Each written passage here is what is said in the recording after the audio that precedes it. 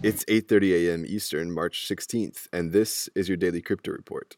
Bitcoin is up 3.5% at $3,975. XRP is up 2.3% at 31 cents, and Ethereum is up 6.5% at $140. Those are your leaders by market cap. Top gainers in the last 24 hours: Substratum up 16%, Bitcoin Cash up 14%, and Holochain up 14%.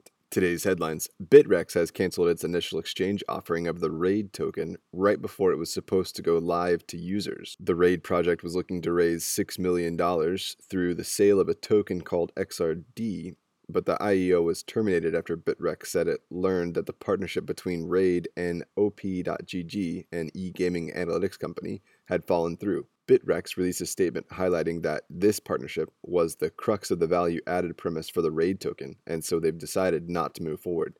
Everyone is trying to save face as the RAID team announced that they were the ones to pull the IEO, and the OP.GG team said that they were never in a definitive partnership with RAID. A few unanswered questions linger, but the IEO is DOA. Japan is set to hold its first ever trial involving cryptocurrency cyber theft. An 18-year-old who allegedly stole Monocoin, worth about $134,000 US, is the unnamed suspect. He hacked the cryptocurrency wallet Monapi, leveraging a glitch on its website. When confronted, the 18-year-old confessed, saying, quote, "I felt like I'd found a trick no one knew about and did it as if I were playing a video game." Monapi has been offline since the attacks happened. No date is set for the trial, and there isn't enough precedent to predict what the sentence will be.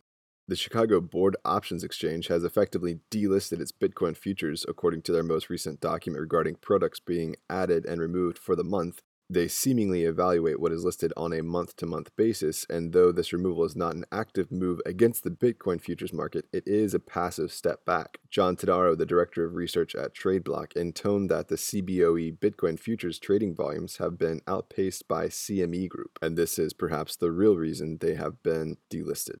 And finally, we're seeing some positive movement in price trends as Bitcoin daily trading volume topped 11 billion for the first time in nearly a year just this week. Additionally, altcoin-related search volume is up on Google Trends, both good indicators of interest in the cryptocurrency space. Well, those are your leading headlines today. Visit us at dailycryptoreport.io for sources and links. Find us on social media, add us to your Alexa flash briefing, and listen to us everywhere else you podcast under Daily Crypto Report.